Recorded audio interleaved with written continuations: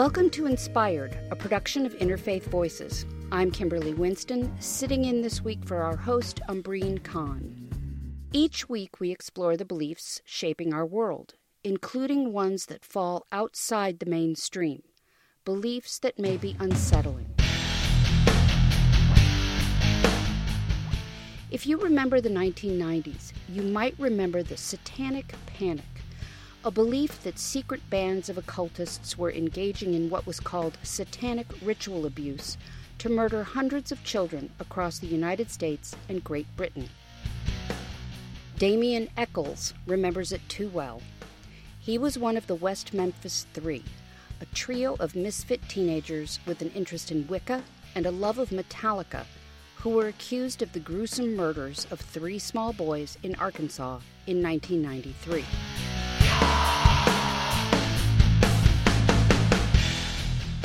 Despite zero physical evidence linking Echols or his co-defendants, Jesse Misskelley and Jason Baldwin, to the murders, all 3 were convicted. Misskelley and Baldwin were sentenced to life in prison, and Echols, who was 18 at the time, was sent to death row. The 1996 HBO documentary Paradise Lost, directed by Joe Berlinger and Bruce Sinofsky, captures the fear, anguish, and distrust that led the predominantly evangelical Christian community of West Memphis to believe the worst of its own people. In 2011, after revelations of new evidence, numerous appeals, and national attention from celebrities, all 3 boys, then men in their 30s, were released. Echols, who married while incarcerated in a Supermax prison, found himself going from 8 years of solitary confinement on death row to Manhattan, literally overnight. After a rough period of adjustment, he began writing about his spiritual journey in prison, one that took him from his childhood Catholicism to an interest in earth-based paganism and the study of Buddhism.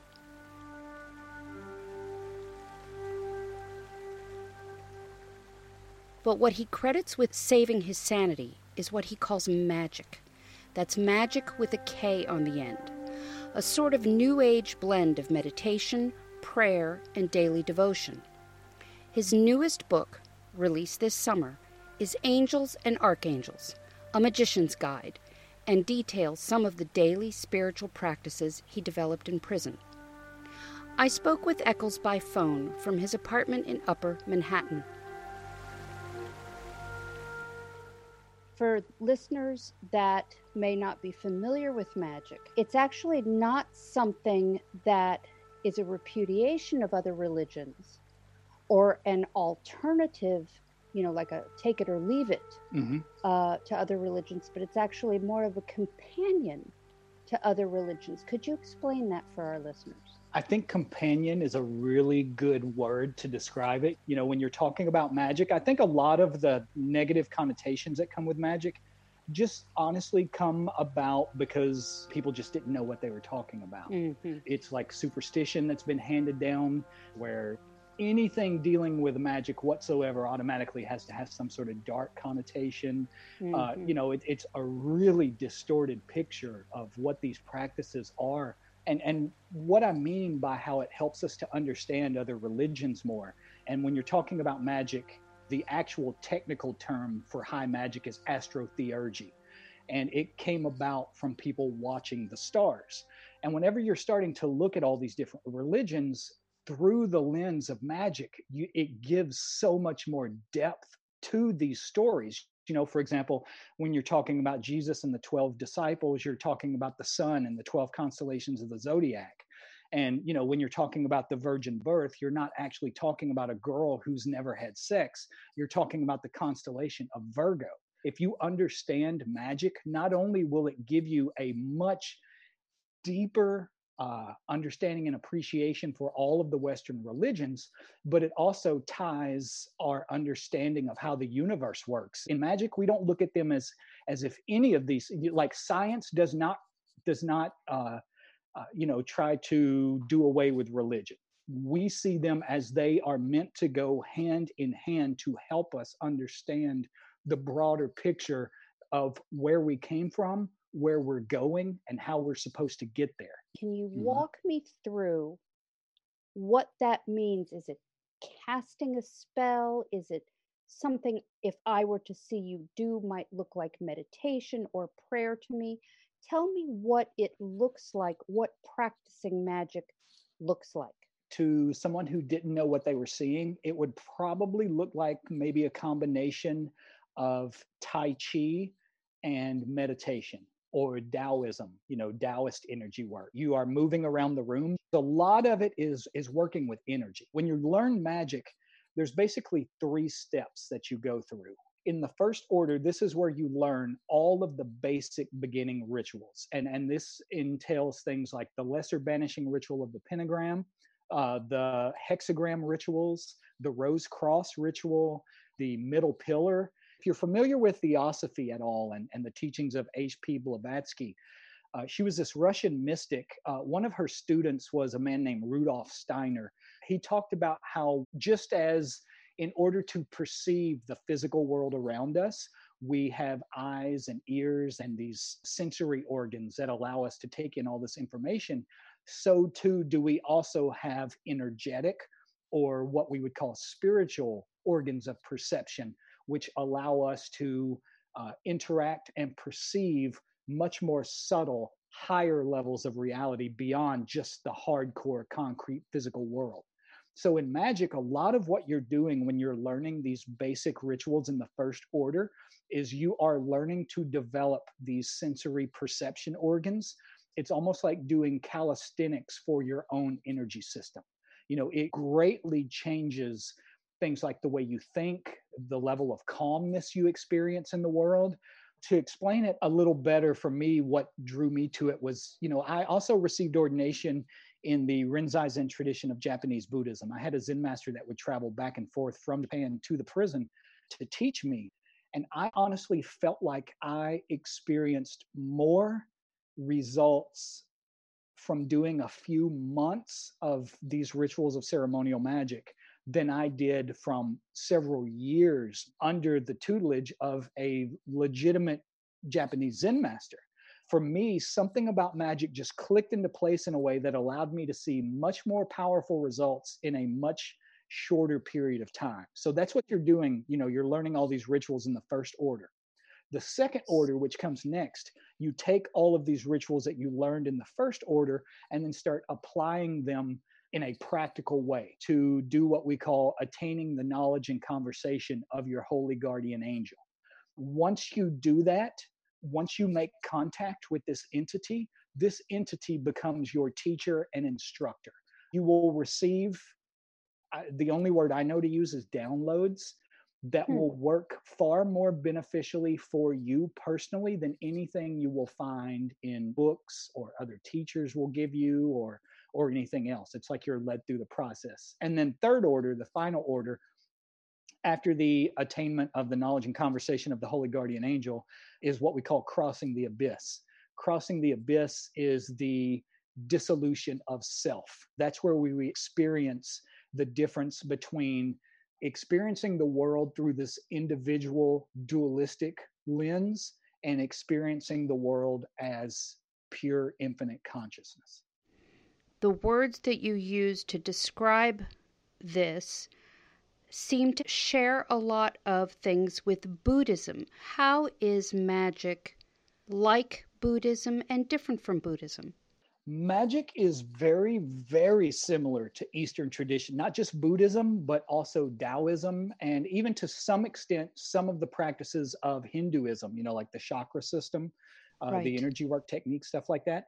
There is a lot of overlap between these practices. All magic is, and really all Western religion, they are trying to teach us to do the exact same thing that these Eastern practices are trying to do, but they're showing us how to do it from a Western perspective, only using things that we are familiar with, like Judaic imagery and Christian imagery, and even Islamic or Muslim imagery, all of the Abrahamic religions, essentially. The practice of magic, does it share any characteristics with the practice of meditation. When you were describing it, you said you're moving around the room and you said Tai Chi, and it made me think, oh, it's like a moving meditation. Is that a correct? Yes, that is exactly what it is. For example, I said one of the rituals that we learn is called the lesser banishing ritual of the pentagram. And usually, pentagram is one of those words that when people hear it, it brings up all those spooky images. That's a trigger word. Yeah. Exactly. Yes. Now, what the pentagram actually represents in magic, the four lower points represent earth, air, fire, and water. Earth, air, fire, and water represent different aspects of our total being. So, for example, when you're talking about earth, you're talking about our hardcore flesh and blood physical bodies. When you're talking about air, air represents our intellect, our ability to use logic and reason to think our way through things. Water is our emotions, anything to do with our unconscious, our subconscious, our love, anything emotional or deeply internal is represented by water. Fire is our literal life force. It's our ambition, our drive, our creativity, all of that sort of thing. Well, the very top sphere, the very top point of the pentagram represents divinity. It represents the source, God, the divine mind, the place that everything came from and to which everything will eventually one day return to. When you draw these pentagrams, you always start at the point of divinity, and you draw the pentagram by tracing from divinity down into these other elements. The message that you're sending your unconscious mind is you are drawing God down into all of these other aspects of yourself.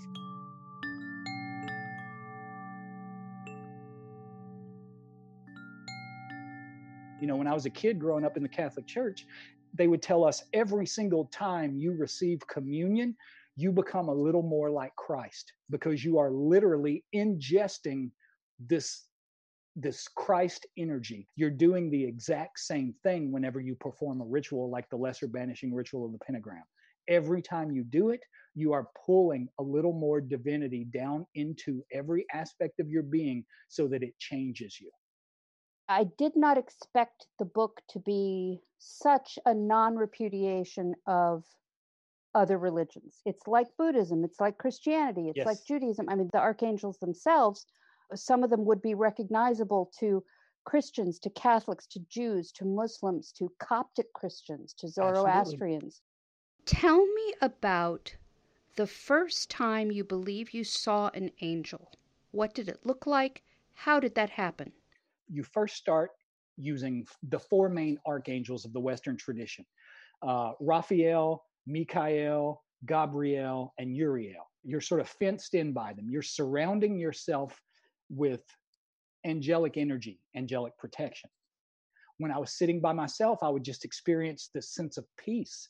It eventually reached a point where by the time I got out, I was so excited about what I was doing with this work that I wasn't even thinking about getting out most of the time. I was completely and absolutely absorbed by, what I had discovered was possible with these techniques. But, when I start working with these four archangels, eventually it just sort of dawned on me one day. I thought, well, if four are good, then let's add some more and see what happens. So I started doing all this research and finding, like archangels that correspond to different energies on the tree of life. And you can find angels that correspond to just about anything if you dig deep enough.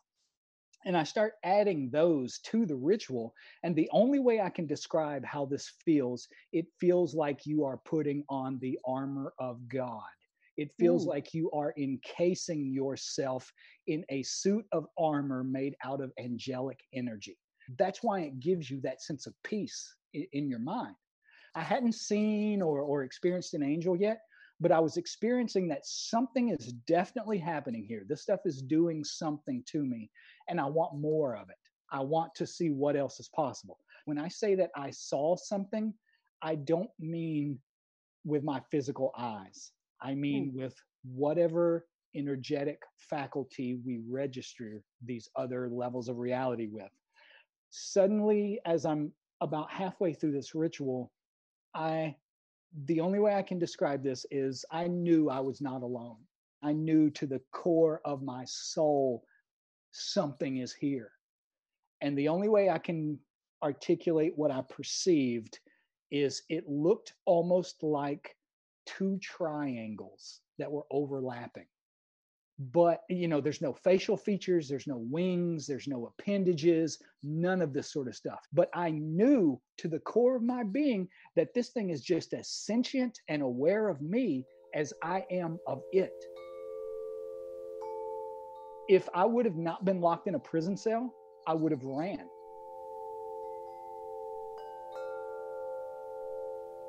Every hair on your body stands up. This is why in the Bible, like the angels always tell people, be not afraid, because it has that effect on you. Now, when you say seen, do you mean actually seen with your physical eyes, or is it something like in Hinduism or other Eastern religions, the third eye, that the pineal eye in the middle of, that's supposedly in the middle of your forehead? It's more like a sensing. Yes, that's exactly what it is. I could look at the spot where I'm perceiving this thing with my physical eye, and I would not see anything there. But if I sit with my eyes closed and allow my mind to go silent, flatline, there was no doubt in my mind that even sitting there in this cell on death row, waiting for these people to murder me, there is an angel in this cell. I felt safe. I felt like, as scary as it may be to perceive something that is so far outside of your normal frame of reference, still, that if something like this is with me, looking out for me, it's like somebody said one time, when God says yes, it doesn't matter how many people say no. That was the feeling I had in that cell. It was as if God had said yes to me, as if God had said, you're going to be okay. You're going to be fine. I've got you. And this is the proof of that. You were in a very perilous situation on death row. What did you ask these beings for then? What do you ask them for, or how is your relationship with them different now?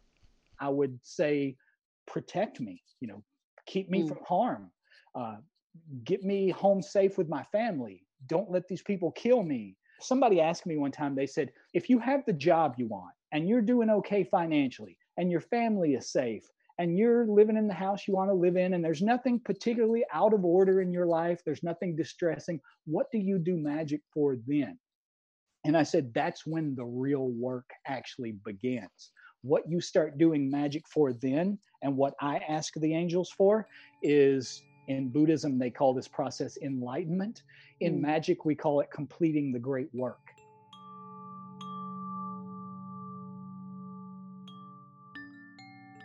So what you start asking for is, you say, let your power, your blessings, and your favor descend upon me so that I may complete the great work within this lifetime.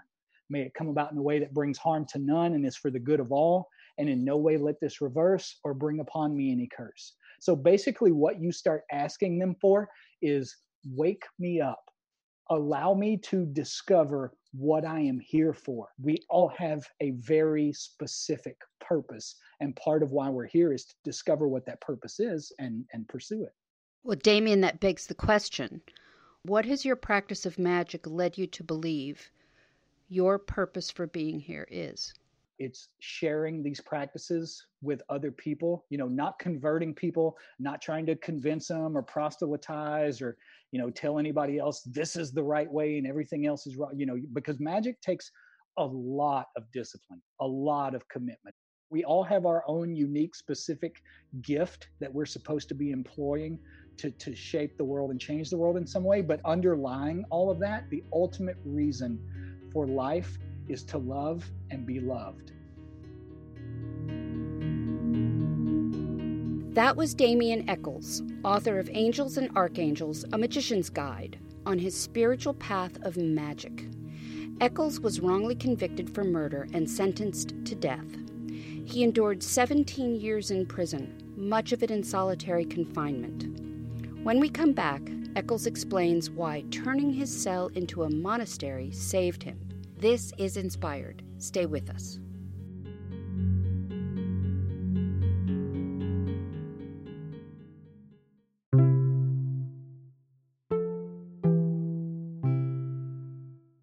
Hi, friends. I hope you're enjoying the show so far. I just want to say thank you. Thank you for listening. Thank you for being part of our community.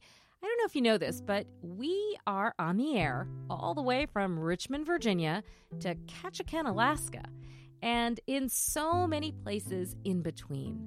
We're a national show, and we are a small and mighty team committed to bringing you stories and sounds from around the world that convey not only the diversity and the pluralism of our country, but the beliefs that are shaping our world, our politics, our culture, and the ideas that sustain us and inspire us to think about where we are going.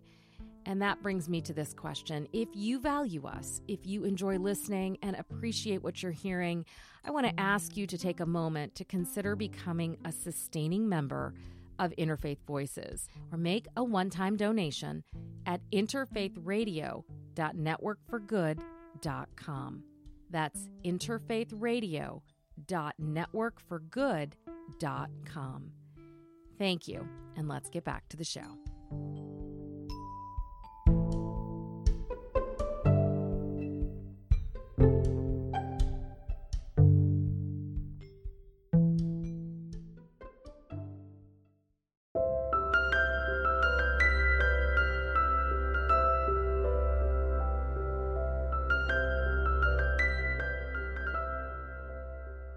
This is Inspired, a production of Interfaith Voices. I am Kimberly Winston, sitting in this week for host Umbreen Khan. Our guest is Damien Echols, one of the West Memphis Three, who was wrongly convicted for the 1993 murders of 3 small boys. Echols spent 17 years on death row in a supermax prison, 8 of it in solitary confinement. That was when he began a spiritual practice called magic, a meditation-like ritual that involves calling on angels and archangels for help. Let's get back to my conversation with Echols as he describes the effect of isolation on his mind and the evolution of his beliefs. For the last 8 years I was in prison, I was in complete and total solitary confinement, with the exception of I was allowed to have 1 visitor a week for 3 hours, and my wife would come see me once a week for 3 hours. That was the only human interaction that I had with anyone who wasn't part of the system that was trying to put me to death. Being human comes from interacting with other people. When you eliminate that from the equation, you become incredibly stagnant. You start to decay internally almost from the moment you're there. But it also, there's an overlap, not just in the spiritual aspect of it. Every aspect of our being overlaps with every other aspect of our being. You can't just separate the spiritual from the physical or the mental or the emotional or anything else, because they're all so deeply interwoven and dependent upon each other. But for example, whenever I got out of prison, I started working with a psychologist who wanted to study the long-term effects of isolation, solitary confinement on the human brain. So they were using me for that study. And, we didn't realize that, like, for example, I had lost things like voice recognition or facial recognition, because you don't see faces, you don't hear voices. It caused such devastating, not just psychological trauma, but literally like neural pathway trauma, that it changed the way my brain was hardwired. And we didn't realize the difficulty that was going to cause until after I was released back out into the world. You think getting off of death row is the end. It's the finish line. It's where we're trying to get to. You don't think about the fact that there's going to be something else beyond that. So when we did get to that finish line, we're thinking it's the happily ever after, the happy ending to the story. We didn't realize that when I came out of prison, it was going to psychologically, emotionally, and spiritually devastate me just as much as going into prison did. I have very few memories of the first 2 years I was out of prison. I've been out actually on August 19th, I've been out 9 years. And I cannot even remember the first 2 years, because I was in such a deep state of shock and trauma and trying to adjust to normal life. My original question was, what does isolation do to the spirit? You answered that. And in your answer, you said getting out of prison was, among other things, spiritually devastating. Well, when I first went into prison, a guy told me, you got two choices. You can either end up like the rest of these guys, or you can turn your cell into a monastery and you can come up with ways to deliberately make yourself grow and learn and expand your consciousness, keep growing as a person.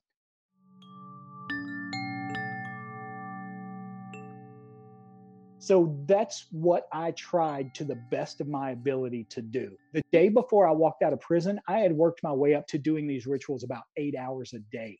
My spirituality was the focal point of my existence. It was the anchor that in that environment was sort of keeping me sane and allowing me to operate. Well, whenever I got out, I literally went from solitary confinement to the streets of Manhattan overnight. And it did something to me coming out of solitary confinement. Like, I had read on average, I would say like maybe 5 books a week. The day that I walked out of prison, I could not read anymore. I would read the same page over and over and over and could not retain the information. I would introduce myself to the same person over and over and over because I could not retain their faces or, conversations that we had had or anything else. And even like right now, I completely forgot where I was going with this, what we were even talking about. That's okay. I'm struck by the fact that when we think about practicing magic, I mean, most neo-pagan faiths and pagan faiths have a lot to do with nature. I can't think of anywhere that's less natural than where you said you live in Manhattan. So how do you cope with New York City, and how do you find that aspect of magic in New York City? Oh, I think this is the most magical place I have ever been in my life. Oh, how? I had a friend one time that told me, this was another practicing magician, and he said, if you want fine, beautiful, amazing, meaningful things in your life, then go to places that has those kind of things. Surround yourself with things that have that kind of energy, because energy is contagious. Well, when you're talking about places here, like in New York City, you're talking about some of the oldest and most beautiful cathedrals in North America that you can just walk into at any time and sit and bathe, literally bathe in the energy of faith and belief and hope. Or think about going to the Metropolitan Museum of Art.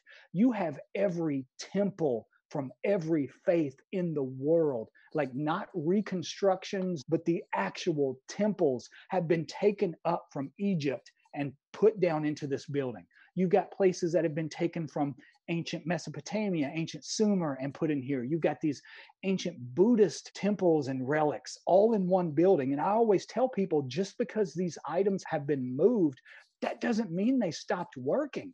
These things are still doing what these people designed them to do. Energy also comes from, there's a million different kinds of energy. Think about a place like, say, Times Square, which is the crossroads of the universe. You have people coming from every country, every religion, every spirituality, every belief system, all in this small few block radius, creating this tremendous force of energy there. And also you take into account things like ley lines, like the energy of the earth itself. Just like we have veins and arteries that carry blood through our bodies, we also have meridians that carry chi or energy to different parts of our bodies.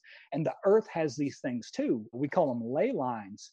And that's why whenever they started building Manhattan, it became this empire. It took on a life of its own and just exploded with vibrancy and chaos and movement and color and energy. I mean, when you walk out your door onto the street in the morning, it is like walking into no other place in the world. And do you do that often? Do you go to the Met and go into the rooms that have the things from ancient Sumer or Mesopotamia or Egypt? Yes, up until the lockdown, I did it every single day. I even started doing tours at the Met. I would take people through and give them tours and describe to them the history of magic, where this comes from, how it evolved over time. Just for example, like on the cover of Angels and Archangels, you'll see an ancient Sumerian depiction that they called a Lamassu. It's a lion, an eagle, a bull, and a man. Those are the four fixed signs of the zodiac. The lion is Leo, the bull is Taurus, the man is Aquarius, and the eagle, most people, when they think of Scorpio, think of a scorpion, but also the eagle and the phoenix are symbols of Scorpio. We see these things mentioned in both the Old Testament and the New Testament. The prophet Ezekiel calls them the four living creatures, and he says he sees them pulling a chariot to the throne of God. Skip ahead thousands of years later to St. John writing the book of Revelation, and he sees these four living creatures are standing around the throne of God weeping and saying, who can open the scrolls? No one can be found who can open the scrolls. What that means is we will reach a time in human history where people will not remember this stuff anymore. They won't know how to interpret it. So if you look at the Renaissance masters' paintings of Christ, a lot of times in all four corners of these paintings, you will see a lion, a bull, an eagle, and a man. It was the same information being passed down through all of these different religions, just packaged in a different way. I practically lived in the Met amongst these items. Just to me, it was like being in church. This is our history as a species. It made me realize that most people weren't even understanding or taking in what they were seeing in the museum. And I thought, if I could start explaining to people how all of this is one giant puzzle piece and show them the effect that it has on you, then I think it would change the way other people saw places like this too. One day I decided tomorrow I'm going to start doing tours at the Met. And for the next year, almost every single day, I would take people into the Met, take them through these temples and through these exhibitions, and tell them exactly what they were seeing and how it tied into spirituality and Western culture and the Abrahamic religions and all of that sort of stuff.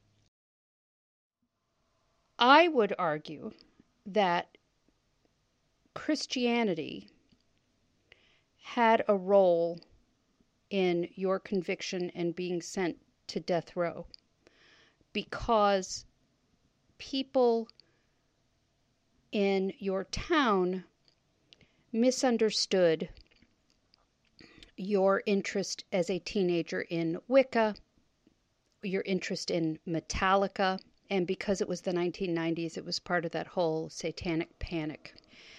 I cannot help but be stunned by how, in the course of our interview, you have spoken of Christian things, the excitement in your voice when you talk to me about the New Testament, the Old Testament.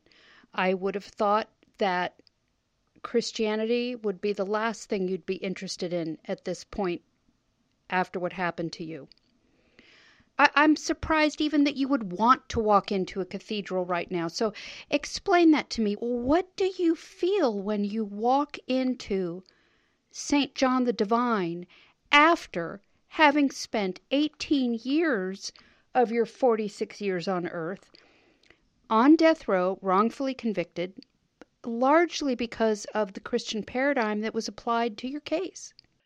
Honestly, I feel home. I feel a sense of, this is where I want to be. This is where matters. Yeah, I could be doing something like, say, sitting down in Soho somewhere, or I could be in this place surrounded by these deeply meaningful, beautiful, energy-packed places and items. And it got to the point for me where, honestly, that's all I started doing. I've probably been to every cathedral in Manhattan, and not just the Christian cathedrals. I've been to the Buddhist temples. And like I said, for me, the museum, the cloisters, when you're talking about the cloisters, you are talking about a literal monastery that Rockefeller took apart in Europe and brought over here and reassembled so that we can walk the halls of a place that people who dedicated their entire lives to have a relationship that brought them closer and closer to divinity. They spent centuries in this place doing that, leaving the residue of that kind of energy behind. So if I have the choice between going and immersing myself into that level of beauty that level of meaning and that kind of energy versus something like just going and, wasting time sitting at an ice cream shop or whatever it is. Those are the places that I'm going to go to. This is where I need to be. This is what's important. You had an art show a while back. I think it was painting. What kind of medium are you working in now? What kind of media, I guess, do you work in now? And how does the creation of art form a link between you and magic? One of my inspirations, going back to like the old masters, when you're talking about people like Botticelli, he worked hand in hand with Marsilio Ficino. He wanted to magically create something called a talisman. A talisman could be anything from like a natural thing, like a crystal, to a design that we have created. But the whole purpose of a talisman is to house energy so that anything or anyone who comes in contact with it is affected by the energy that it's sort of exuding. Botticelli did the same thing with his artwork. He wanted to make it so that if you stood in front of his Venus painting and contemplated it for any, length of time, it would have an effect on the unfolding of your consciousness. Keep in mind, in all of these ancient times, art was something completely different than it is now. Like starting in ancient Mesopotamia, all the way up until the Renaissance, art was considered like a vehicle to crystallize and pass on information. I wanted to do the same thing whenever I was doing art exhibits. I wanted to put as much energy, and it was almost always using angels. Like I would create what I called talismans. They were paintings of a lot of really abstract symbols that were meant to house the energies of particular archangels, so that whether people knew it or not, when they're walking through these exhibits, once again, it's almost like an act of communion. You are receiving this energy. It's having an effect on you, even if you don't realize it at first.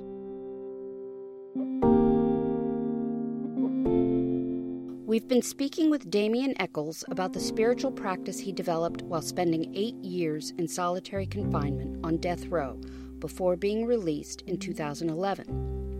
Echols' new book about his practice is Angels and Archangels, A Magician's Guide. When we come back after a short break, we'll explore the origins of the magic Echols writes about with Dr. Nathan Bjorgi, a scholar of esoteric religious beliefs. This is Inspired. Stay with us.